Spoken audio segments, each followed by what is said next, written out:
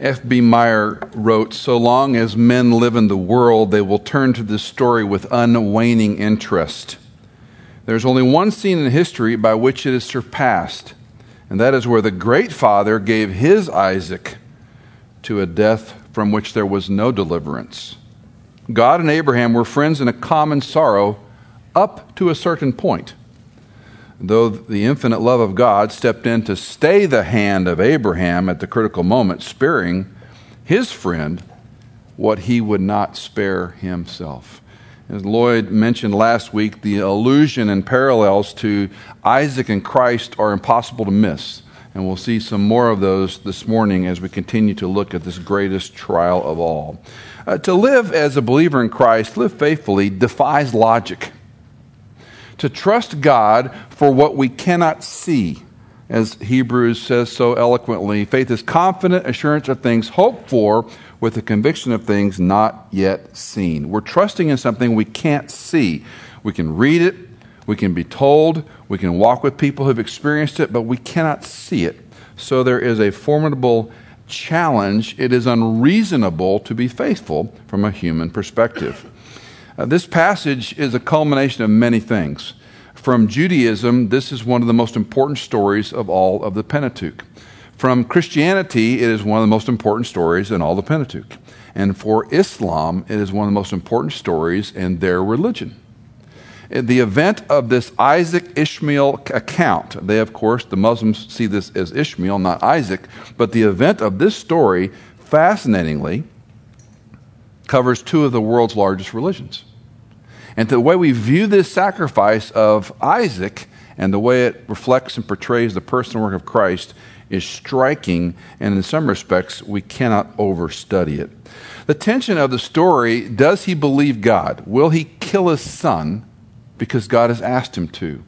And Lloyd last week set up a comparison, an analogy for you with the Shem, if you weren't here last weekend. And the idea was that this Shem, you were to write down your Isaac.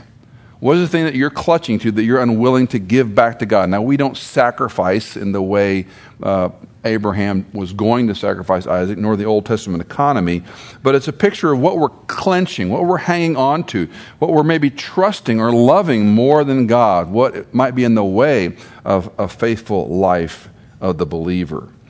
The record reveals no doubt on the part of Abraham, and that's why the story is so striking. For the believer, for you and me, this story is about God testing his people. And he's going to test you. And he's going to test me. We will be tested, not if, but when. If you live long enough, you will be tested. I would submit if you come to Christ as a young person by elementary school, you're going to be tested all the time. You're going to be tested enormously as a teenager. You're going to be tested in high school unlike any time in your life up to that. The teen years are the most just fomenting, tumultuous years for a young person today. It's a challenge to believe Christ in that context. And then you go to college. And you'll be tested in college by every other professor, if not every professor. You'll be college by friends and by peers and by roommates. You'll be college by decisions in life. When you get married, then the tests begin. Two sinners glued together that get to sleep in the same bed. Oh, what fun's this going to be? And then God gives you children. Or you don't get children. You're infertile. Or you find a lump. Or your dad has dementia. Or you get cancer. Or your son or daughter take a hard left turn in life and break your heart. Or. You will be tested. And most of you in this room have been and continue to be tested. Is God a capricious, malevolent God who tests us and rolls his hands and fingers and laughs? Or is he a God who tests us for different reasons?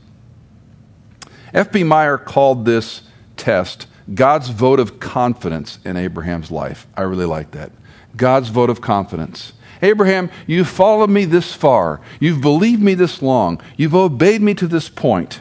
Yes, you've made some missteps. Yes, you've lied, but you've followed me. You've stayed with me. You've been faithful. And I would argue that Isaac is probably late 20s. He could be as early as his early 30s, as old as his early 30s in this text. He's not a teenager anymore.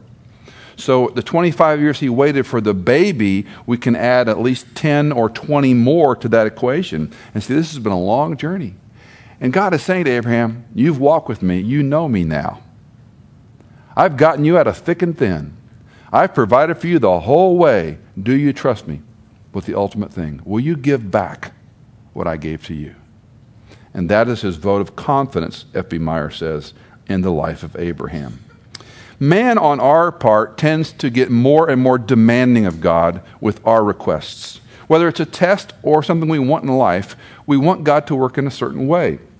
Cindy and I have one of our closest friends this moment in ICU in Virginia in a very precarious state where she may or may not live. It's probably Cindy's closest friend in life. We want God to answer our prayer our way. We want God to relieve that situation and solve that problem. But maybe that's not God's plan. We want that for this woman's husband. Maybe that's not God's plan. So how do we face the test? How does he face the test? How do her children face the test? Do we obey God no matter the outcome? The life of the believer is not a blind faith that we're stumbling around and spun in the dark and dizzy. It's right in front of us. Do I trust him?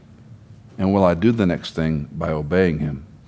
James Crenshaw writes it this way. In short, it answers the most important question. What does it mean to fear God? Perhaps the simplest way of describing this is, for some people, listen carefully, true worship means to walk alone into God-forsakenness, or worse, to discover the Lord is one's worst enemy. For some people, true worship means to walk alone in God-forsakenness, or worse, to discover the Lord as one's worst enemy. What's he mean? All the props aside, all the human things we lean on, all things we tend to trust and believe in, will you walk into what seems like God-forsakenness, trusting him? Because the human perspective rarely, if ever, sees it the right way. Think back on the trials in your life. Did they work out the way you thought they would work out? Did they resolve? Maybe they're unresolved yet. Maybe the new norm is living with an unresolved issue the rest of your life. That requires faith, not success. Well, I want to review the passage that Lloyd introduced. It won't be an exposition proper, but we will look at it expositionally. The first two verses of chapter 22 were the test that God called Abraham to offer his one and only son. The irony of the test is Abraham could not know it was a test. Don't forget this. It's an obvious thing. How many of you like pop tests? How many of us like to go to school, to college? Let's have a pop test. I hated pop tests. Everybody hated pop tests. We thought those teachers, they deserve a special place of punishment in hell, right? You're going to give us pop tests. They're going to test you. Well, what's a good teacher doing? Are they testing to fail us? No. They're testing to see what we don't know, and more importantly, if they're a good teacher, they're testing to see where they have failed in teaching the student what he or she needs to learn. So pop tests aren't meant to fail you. Pop tests are meant to see what you know, what you don't know, what the teacher needs to realign. And so in a way, these tests are pop tests. If we knew there was going to be a test on Friday, what do we ask between Monday and Friday? Will this be on the test? And the teacher says, well, I want you to know these 10 things for the test. That's all you care about, jotting down those 10 things. So Friday, you got a good chance of getting most of them right. That's not a test. For a test to be a test, we can't know it's a test. So don't forget the obvious. The language is unmistakable. Genesis 12, the first 4 verses, compare and contrast with Genesis 22, the first 3 verses, in a remarkable way. If you're a precept person, a Bible study fellowship person, or a person who loves to study Scripture, I cannot encourage you enough. You will never exhaust studying Genesis 12.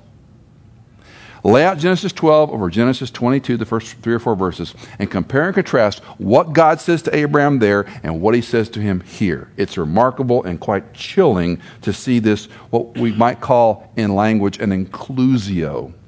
The parentheses of what God began the story with and how God is ending the story with the promise he made to the patriarch Abraham. The detail is agonizing in the test. Take your son, your only son, whom you love. The pain is unbearable. Each new adverbial phrase, each adjective piles on. You couldn't just say, take Isaac. Take your son, your only son, son you love, and kill him as a sacrifice. The obedience of verses 3 through 10 are the absolute submission of Abraham to God's word. He obeys without delay. There's no delay in his rising up to follow God. Now, there's a phrase that occurs 4 times in the Abraham narrative, arose early in the morning. It occurs verbatim 4 times, and it's compelling by nature of repetition. Hebrew, especially your Old Testament Hebrew, has a way of teaching, and repetition or restatement are very important, because just like our parents were educated, repetition was the mother of education, and so you repeat it over and over and over. It's true in Hebrew literature. And this phrase occurs 4 times. I want to show them to you briefly. In Genesis 19:27, this is after the destruction of Sodom and Gomorrah. You remember the bartering, essentially, that Abraham had with God. If there's 50 righteous, if there's 10 righteous, back and forth, will you destroy it? God says, no, I won't destroy it if there's 10 righteous. So, of course, the destruction occurs. 19:27, we read, Abraham arose early in the morning and went to the place where he had stood before the Lord. What do we learn about this phrase? Abraham is on pins and needles, we might say. What is God going to do? Are there any faithful there? What will happen? And he goes early in the morning. Without delay is the point. When you do something early in the morning, there's no delay. The second time we see it is an interesting parallel. It's Abimelech. Abimelech has taken Abraham's wife. The second time he lied, he's taken his wife into the royal harem, we would call it. And God, essentially, the summary of the story is, if you don't deal with Abraham and have him pray for you, I'm going to kill you. And in verse 8 of chapter 20, Abimelech arose early in the morning. We doubt he slept much that night.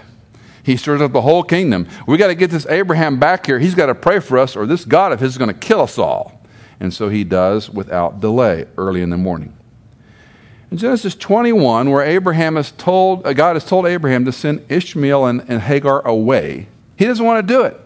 His wife does not like the way Ishmael is taunting Isaac. He says, get rid of this Egyptian maidservant and her son. And so the Lord tells Abraham he can do it. Send him away. Lloyd talked about it in terms of necessary endings. In chapter 21, verse 14, so Abraham arose early in the morning. Did he want to get rid of Ishmael and Hagar? No. But it's no delay in the obedience. Next morning. And finally, in chapter 22, verse 3, we read today, God tells him to sacrifice Isaac, and we read, so Abraham arose early in the morning. No delay, no delay, no delay. He gets up and he does it. Years ago, I've shared this story many times. Forgive me for repeating. But Cindy and I were in a group where Elizabeth Elliot was part of a presentation, a panel. And we had a Q&A session. And some person asked Elizabeth Elliot a question. It was one of those comment class questions. It wasn't really a question. It was like this long, basically say yes to my view of this thing, And this person used the word struggle in their comment/question, that they struggle with God in this area. And Elizabeth, if you've ever heard her speak, is a very sincere, dry, straight woman. She minces no words, no warm fuzzies come out of Elizabeth's mouth. And she says, quote, I've always defined struggle as delayed obedience. Never forgot it. And the person who asked that question kind of skulked away. Early in the morning. Okay, question for you and me. Do you obey God right away? Do you get up and say, I'm going to obey God? Or do you get up and have a dialogue? Do you debate? It's a struggle. I don't want to do it. It's too hard. And you fill in the blanks. Other people, my husband, my wife, my kids. Or do you say, early in the morning? And the picture we have from that little phrase, arising early in the morning, is a good lesson to all of us. Abraham trusted God in between, where from a human perspective there is no rationale. Methodically, he plans the whole execution of how he's going to sacrifice his son. Everything down to arising early, saddling donkeys, taking 2 servants, getting the wood, putting the wood on Isaac's back, and interestingly to me, and very notable, he carries the knife and the fire. He will not delegate to his son, nor to his servants, the instrument of death and the means of sacrifice. He will carry the instrument of death, and he will carry the means of sacrificing his only son. He won't give that to someone else. In chapter 11 of the book of Hebrews, we get the New Testament's insight on the Old Testament. Big picture, God inspires authors to write these books that compile the 66 books of your Bible. the doctrine of inspiration. God speaks to them in a unique way. There's the big A author, in this case Moses, God, the little a author, Moses. In the book of Hebrews, the big A author, God, the little a author, we don't know his name, but the author of Hebrews. But the author of Hebrews writes in chapter 11 a very interesting passage. By faith, Abraham, when he was tested, offered up Isaac, and he who had received the promises was offering up his only begotten son. That word monogenes occurs very few times, and it refers to John 3:16. God gave his only begotten son. One of a kind is what it means, a unique son, monogenes. And he who received the promises was offering up his only begotten son. It was he to whom it was said, in Isaac your descendants will be called. He considered God is able to raise people even from the dead. That last phrase, the author of Hebrews, gives us insight to what the inspiration of the author of Hebrews had that we don't have reading the story of Genesis by itself. What's he saying? When Abraham carried the knife and the fire up to the mountain range of Moriah, he believed, you know what? God could raise this boy after I kill him. Now, the text doesn't tell us that, but the New Testament colors in the story.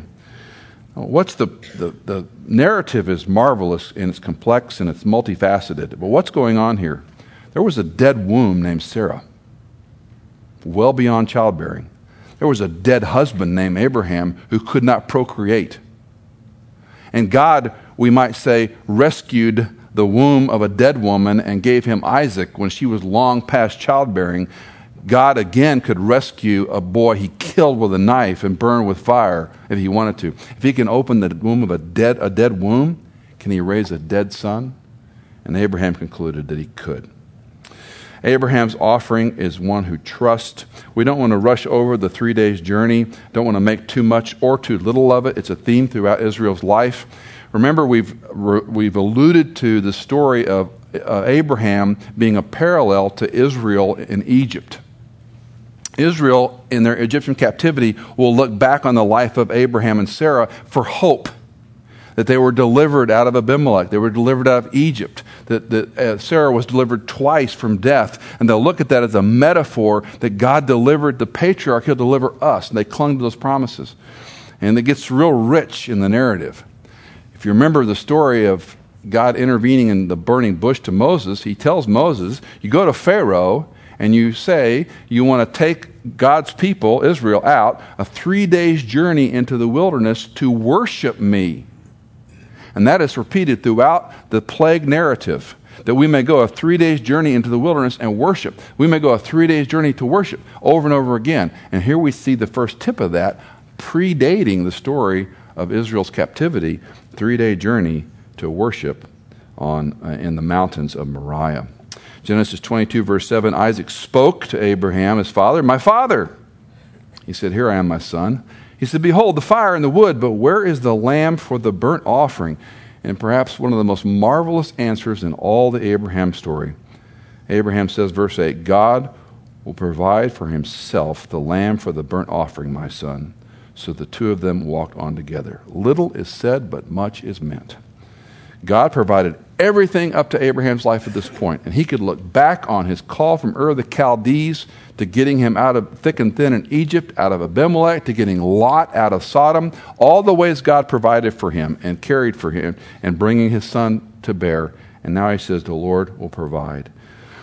A point we miss here, and I love the way that your English Bibles render this, God will provide for himself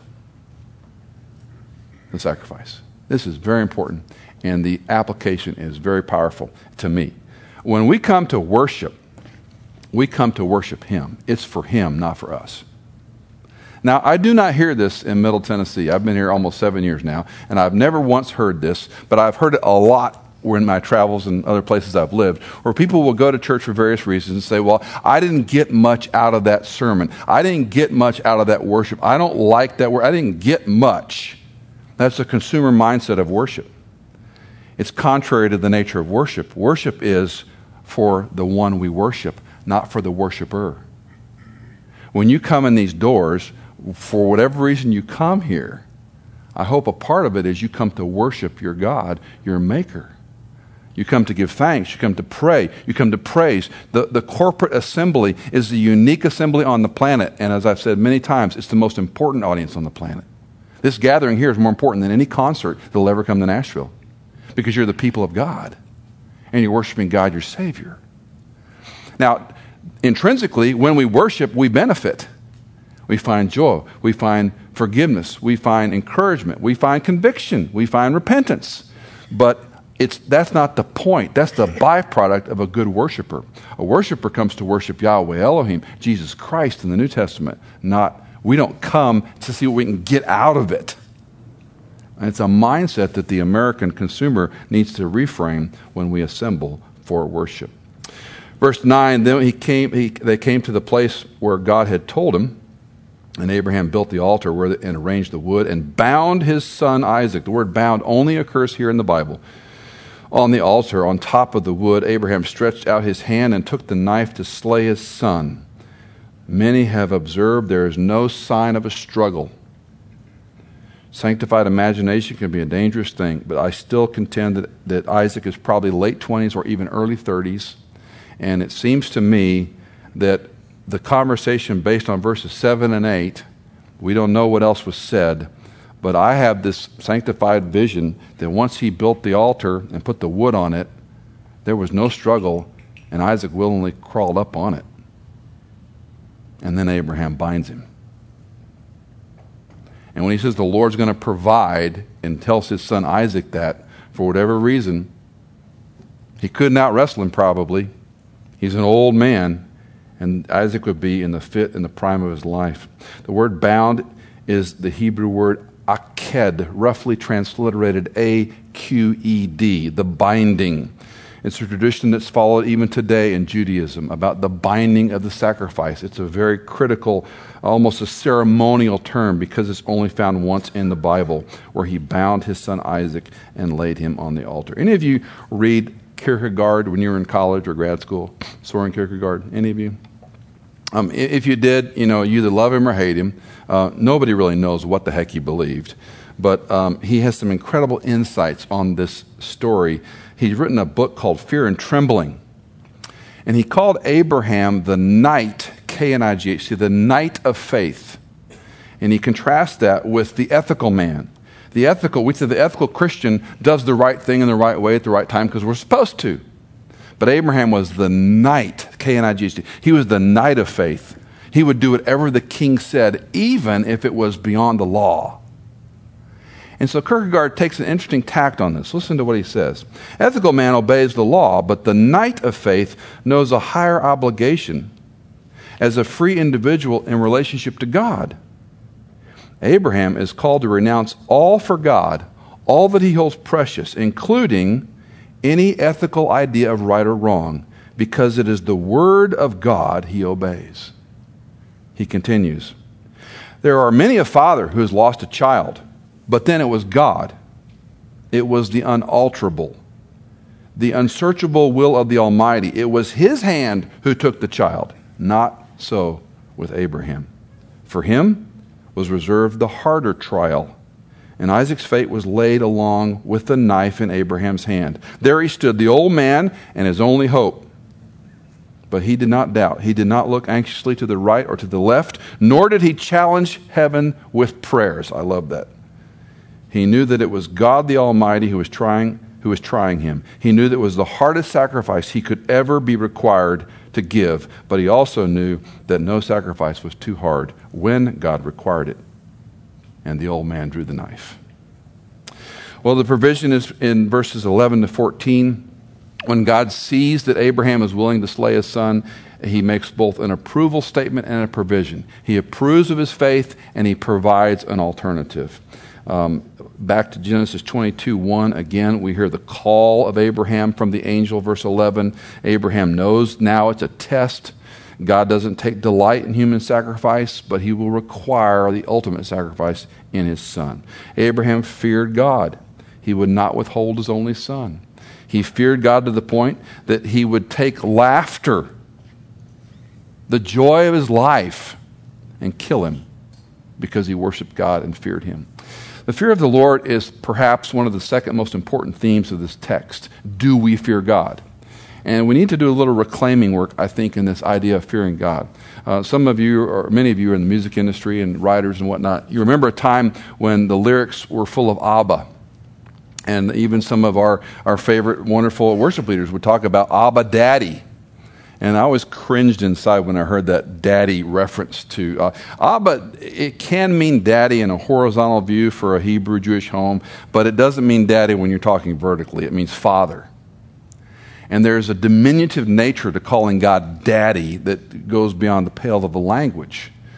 And the reason I say this is because in our hipster, urban, happening culture, you like to sit down with, we don't do Starbucks anymore, we do coffee houses because Starbucks is passé. So you go to a coffee house and you want to hang with Jesus and drink a, Cuban espresso latte with brown organic sugar, whatever you want in it. And you're going to sit there and hang with Jesus. No, you're not. You're going to fall on your face like a dead man when you see Jesus. When John at Patmos Island sees the vision, I love that phrase, I fell on my face like a dead man. He is a holy, awesome God. And we need to recast this word fear of not just respecting people, but respecting God because He's holy. He is awesome. He's the only one you ever use the word awesome attached to. Because awesome is the idea of a holy fear. There should be a little tremulous nature in our worship. When you open that word, when you pray to Him, there should be just a little tinge. Yes, we have bold access. Yes, we can bring any prayer request. Yes, we can come to Him with anything through the work of Jesus Christ, not on your own. On your own, it doesn't pass the first step out the door. We only come because of what Christ did. And I think it would do us all well to regain a reverence in the sense of this is the holy Word of God. This isn't just a book. It's God's very Word. And when He says something, do we struggle to obey? Or do we run to obey? Do we get up early in the morning willingly and obey? Well, Abraham fears the Lord and says, I will love you and obey you no matter what you ask of me. God's provision is the main teaching. Verse 14, the Lord will provide. In the margin of your Bible, it probably says Yahweh Jireh or Jehovah Jireh, something to that effect. The letter J does not occur in the Hebrew alphabet. There's no J sound. It's a Yah sound. And the word for God, Yahweh, one of the several words, Elohim, Adonai, but Yahweh, we don't know how to pronounce. Roughly transliterated YHWH. And some of your Bibles might have vowels put in there to look like Yahweh or Yahweh. Some pronounce it. And the second word, Jireh, really is Ra'ah. So it's not Jehovah Jireh, with apologies to the songwriters who use those words. It's Ra'ah. It's to see and a provision. What Abraham is saying when he says the Lord will provide, he's not just saying He's going to make a provision. He goes, the Lord sees and provides. The Lord is seeing what we're doing, Isaac, and He calls this place the Lord will provide. The Lord will appear. The Lord will be seen. And Abraham will look in the thicket, and he'll see a ram caught by its horns, we read earlier. So the Lord provided, He saw the provision, Abraham did. So Yahweh is going to provide and appear, and you'll be able to see what He does. Now, this passage builds all through the Scripture. In 2 Chronicles 3, of all places, chapter 3, verse 1, we read, Solomon began to build the house of the Lord. Remember the story. David was a man of war and a man of bloodshed. He wanted to build a temple complex. God said, no, you build yourself a house, but your son will build my home. So David, being a wise, brilliant, very wealthy king, assembles all the building materials for several years so that Solomon, when his son gets to age, will have what it's required to build the temple complex. And then Solomon will take over and build that temple complex. And chapter 3, again, of 2 Chronicles, Solomon began to build the house of the Lord, the temple complex, in Jerusalem on Mount Moriah, as where the Lord had appeared to his father David on the place that David had prepared on the threshing floor of Ornan the Jebusite, or technically the Jebusite. All right, why am I reading this? This image we've had here, this whole series, is not just a roughly sketched mountain range. To talk about Mount Moriah, I would like to say the Rocky Mountain.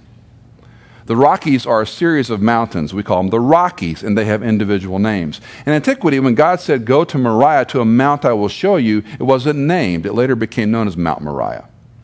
This elevation is not just an artist rendering. This is Wayland Smith's artist rendering, but we talked through and looked at images of the mountain area there, and this is a very good rendering of what that mountain would have looked like, elevation and shape-wise, in antiquity.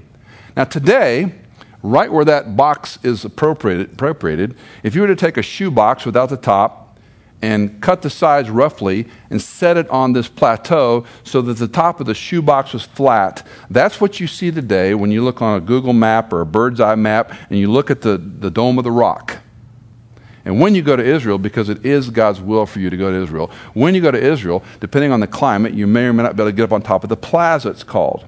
Black Plaza was built by Herod the Great. Herod the Great was a megalomaniac builder. He built more around the world than anyone ever before or since. He makes Trump look like a joke in his buildings. This guy built stuff all over the world. And he built the temple complex on top of what Solomon had started. And therefore known as the Herodian Temple, Herod the Great, the Herodian Temple complex. When you look at today, you see the Dome of the Rock, the mosque. On the other end is the Al-Aqsa Mosque. Between those two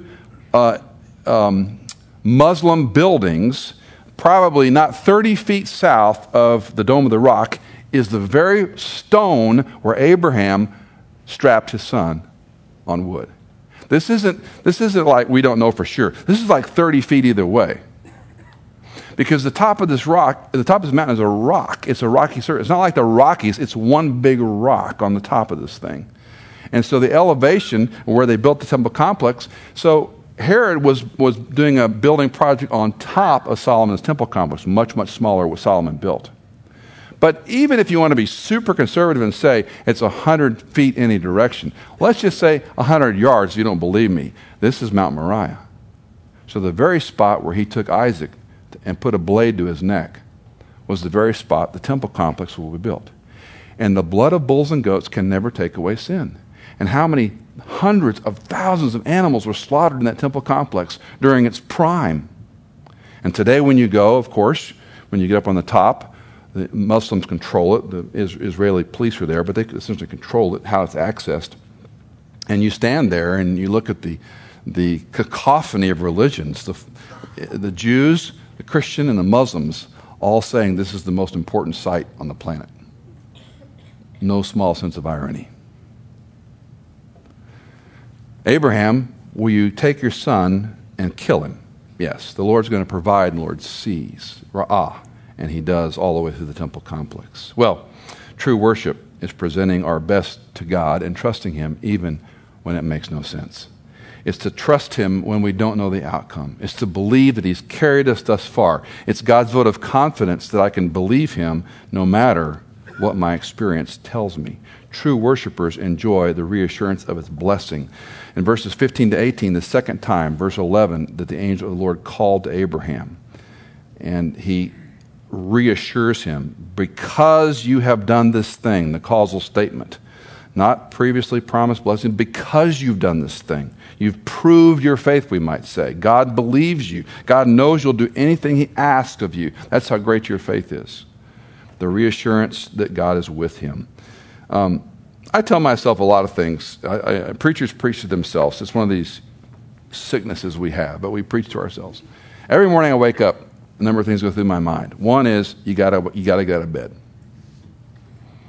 because that's my roughest time of the day. I feel like I've been hit by a gravel truck, and my pain is at its worst level, and I go, easily, you gotta get out of bed. Then I tell myself, just do the next thing. Because the notion of getting out of bed, standing up, walking to the restroom, showering, shaving, get dressed, it's just kind of overwhelming. Any of you feel that way besides me? It's just like it's overwhelming. All I got to get done. Some of you got kids to get done. I mean, God bless you. I'm glad I'm so past that. I have great empathy for young moms. Boy, do I have empathy for you. I remember those days. I'm so glad we're gone. But you're just like, oh, one more day. So I say, Michael, do the next thing. I tell myself that many times a day. Just do the next thing. Because the list is too long. It's just too stinking long. Michael, get out of bed. Michael, do the next thing. And then I ask myself the question, will you serve yourself or will you serve your Savior? And I'm not hyper-spiritual. I'm not any better than anybody in this room. But those are the three things that pop into my head every morning I wake up. Michael, you got to get out of bed. You got to just do the next thing. And then the question, will you serve yourself or will you serve your Savior? I think that's a pretty good run at a life of faith. I'm not saying I do it perfectly. I don't. Don't hear me say I'm an example, please. I'm encouraging you to reframe how you view your life of worship. It's not about me. My part is getting out of bed. My part is doing the next thing, if that's a part. My part is, will I say yes to Him and no to self? Michael, will you serve yourself or will you serve your Savior? And it's a battle all day long. Will you serve yourself or will you serve your Savior? And Abraham is the patriarch that speaks to us still. Because you've done this thing. The promise continues, the last 4 verses I will not read, but verses 20 to 24. Now it came about after these things, a transition in the text, and what we find from the storyline is that Rebekah is mentioned, so the promise, the provision is carrying on. Abraham, it's going to be all right. And Rebekah is, oh, by the way, Rebekah. The name enters the storyline, and that becomes the lineage of hope as we continue in the life of Abraham. The test for Abraham, does he fear God? Will he obey Him? The test for you and me are going to come in all shapes and sizes. We're not going to know it's a test. When it comes, we have an opportunity to respond. So when the challenge is in the marriage, when the challenge is with the child, when the infertility comes, when you've got a divorce you're going through, when one of you has an affair, when you find out you've got Alzheimer's, when you find out you've got a spot, when you find out you've got cancer, lymphoma, prostate, whatever it is, when you find out, that's the human condition. We're in a fallen body, in a fallen context, in a fallen condition. When the test comes, why me? Why now? Why, Lord? What have I done wrong? What's the best treatment? Who's the best doctor? Who's the best psychologist? Who's the best attorney? We run horizontal. We all do. Who can fix my problem? I'm not saying it's wrong to run horizontal. I think it's part of our human nature. But when you take a breath in the middle of the trial, it's a test. How will I respond to the test? By faith or by fear? By faith or by human ingenuity? By faith or positive mental attitude, I can beat this, I can fight this. I always marvel at people that, and I don't mean this condescendingly, but I'm fighting cancer. What does that mean? Him and chemotherapy trying to kill you is what they're trying to do. And you're fighting through it. I understand the attitude part of it. I'm not making light of that. Some of you have been through it. But I'm asking the question, what are we really doing? Are you trusting God? God can use all kinds of means. He can use medicine, He can use people, or He can not. And I've got medical friends who spend their life trying to save folks, and they don't get to save them all. Because we're all going to die. Another cheery message brought to you from Michael Easley. This earth is not our home. This life at best is a clean bus station. We're sojourners, we're travelers, we're on a journey, and the journey and all the yellow and red lights are, will you trust me? Will you believe me when the test comes? Is the test self-inflicted from sin? Sometimes, yes. I almost think that's an immaterial question anymore. If it's my sin or the sin condition or the fallen world, does it really matter why I'm in the test? What matters? How do we respond to the test? Yes, we should say, Lord, if I'm sinning, show me, and I confess and I repent. Yes, 1,000 times yes. Yes, I'm not diminishing that. But does that really matter? What matters is, how are you going to face that test? And we'll go through emotions. We'll fly. We'll fear. We'll freak out. We'll do all kinds of things. Will you come back and say, you're sovereign? I'm not. You're God? I'm not. I'm not going to challenge you with my prayers and try and manipulate you. My prayer whenever I face things, and I prayed it over some of you, I prayed it over people who go into surgery and die, I prayed it over people that have lived, and I pray it all the time, is, Lord, I know you're able to do this. My prayer is, will you be willing? Just because he's able does not mean he has to do it. Because after all, we're not going to live forever, are we? To fear him is to obey him at his word. Ask the men and women to distribute the Lord's Supper elements at this time and for our band to come back. This is a very fitting passage to commemorate the Lord's table. And as we conclude, we're going to sing 2 songs. And I want to encourage you, pay very, very close attention to these lyrics. The men and women who've put the service together have worked very hard at a theme from last weekend all the way through this weekend, and they've, in my humble opinion, done an extraordinary job tying this together with the last 2 songs we will sing corporately. To remind you of the elements, we are a church that has open Lord's Supper, so if you're a believer in Christ, you're welcome to partake with us. A very familiar passage that we have often turned to is 1 Corinthians chapter 11, where Paul says, I delivered that which I received. What God gave him, he gives to us. That the Lord Jesus, in the night in which he was betrayed, took bread, and when he had given thanks, and I stop here every time and make the comparison and contrast, the night of his betrayal, he gives thanks. One of his 12 closest friends betraying him for 30 pieces of silver, and Jesus gives thanks. The word give thanks in that passage is Eucharistes. Some of us came from traditions where it was called the Eucharist or the host. It's a piece of bread. It's a cracker crumb. It's an element. It's not special or sacred or convenes grace. It's just an element. And what the passage is not saying he took a host and broke it. He took some Eucharist. It says when he was betrayed, he Eucharistes. He gave thanks and broke the bread. So he's giving thanks to God that this thing that you've given to my disciples is to remind them of who I am, that I'm fully human, fully God. I came here. My body was broken because Isaac wouldn't have been enough. Blood of bulls and goats wouldn't be enough. It had to be the Lamb of God, as John said, who takes away the sin of the world. Paul continues, this is my body, which is for you. Do this in remembrance of me. So we call it an ordinance because we were commanded to do it. We're commanded to be baptized, to obey, not delay, but to be baptized. So we're identifying with Christ, and we're identifying with his death here.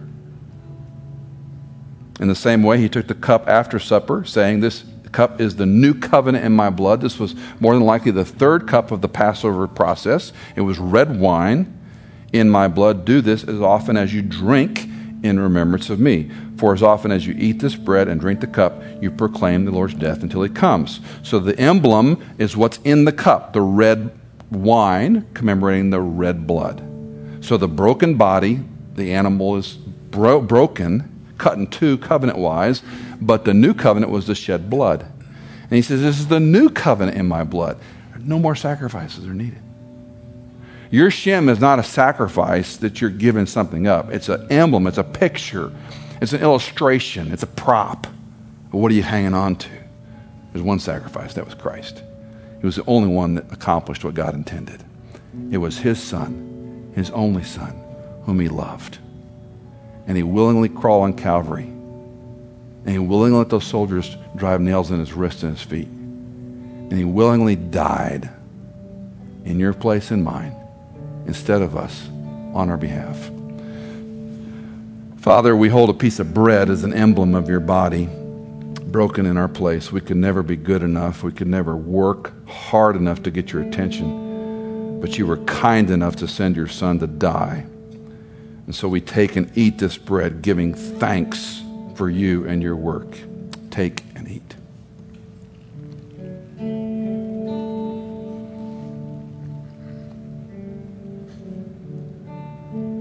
When we drink the cup, I like to have us say out loud, I am proclaiming the Lord's death until he comes. That's what Paul said. Every time we do this, we're proclaiming the Lord's death until he comes. Because he lived, died, was buried, and he'll return. And Paul says this is a proclamation. So say with me, I am proclaiming the Lord's death until he comes. Take and drink.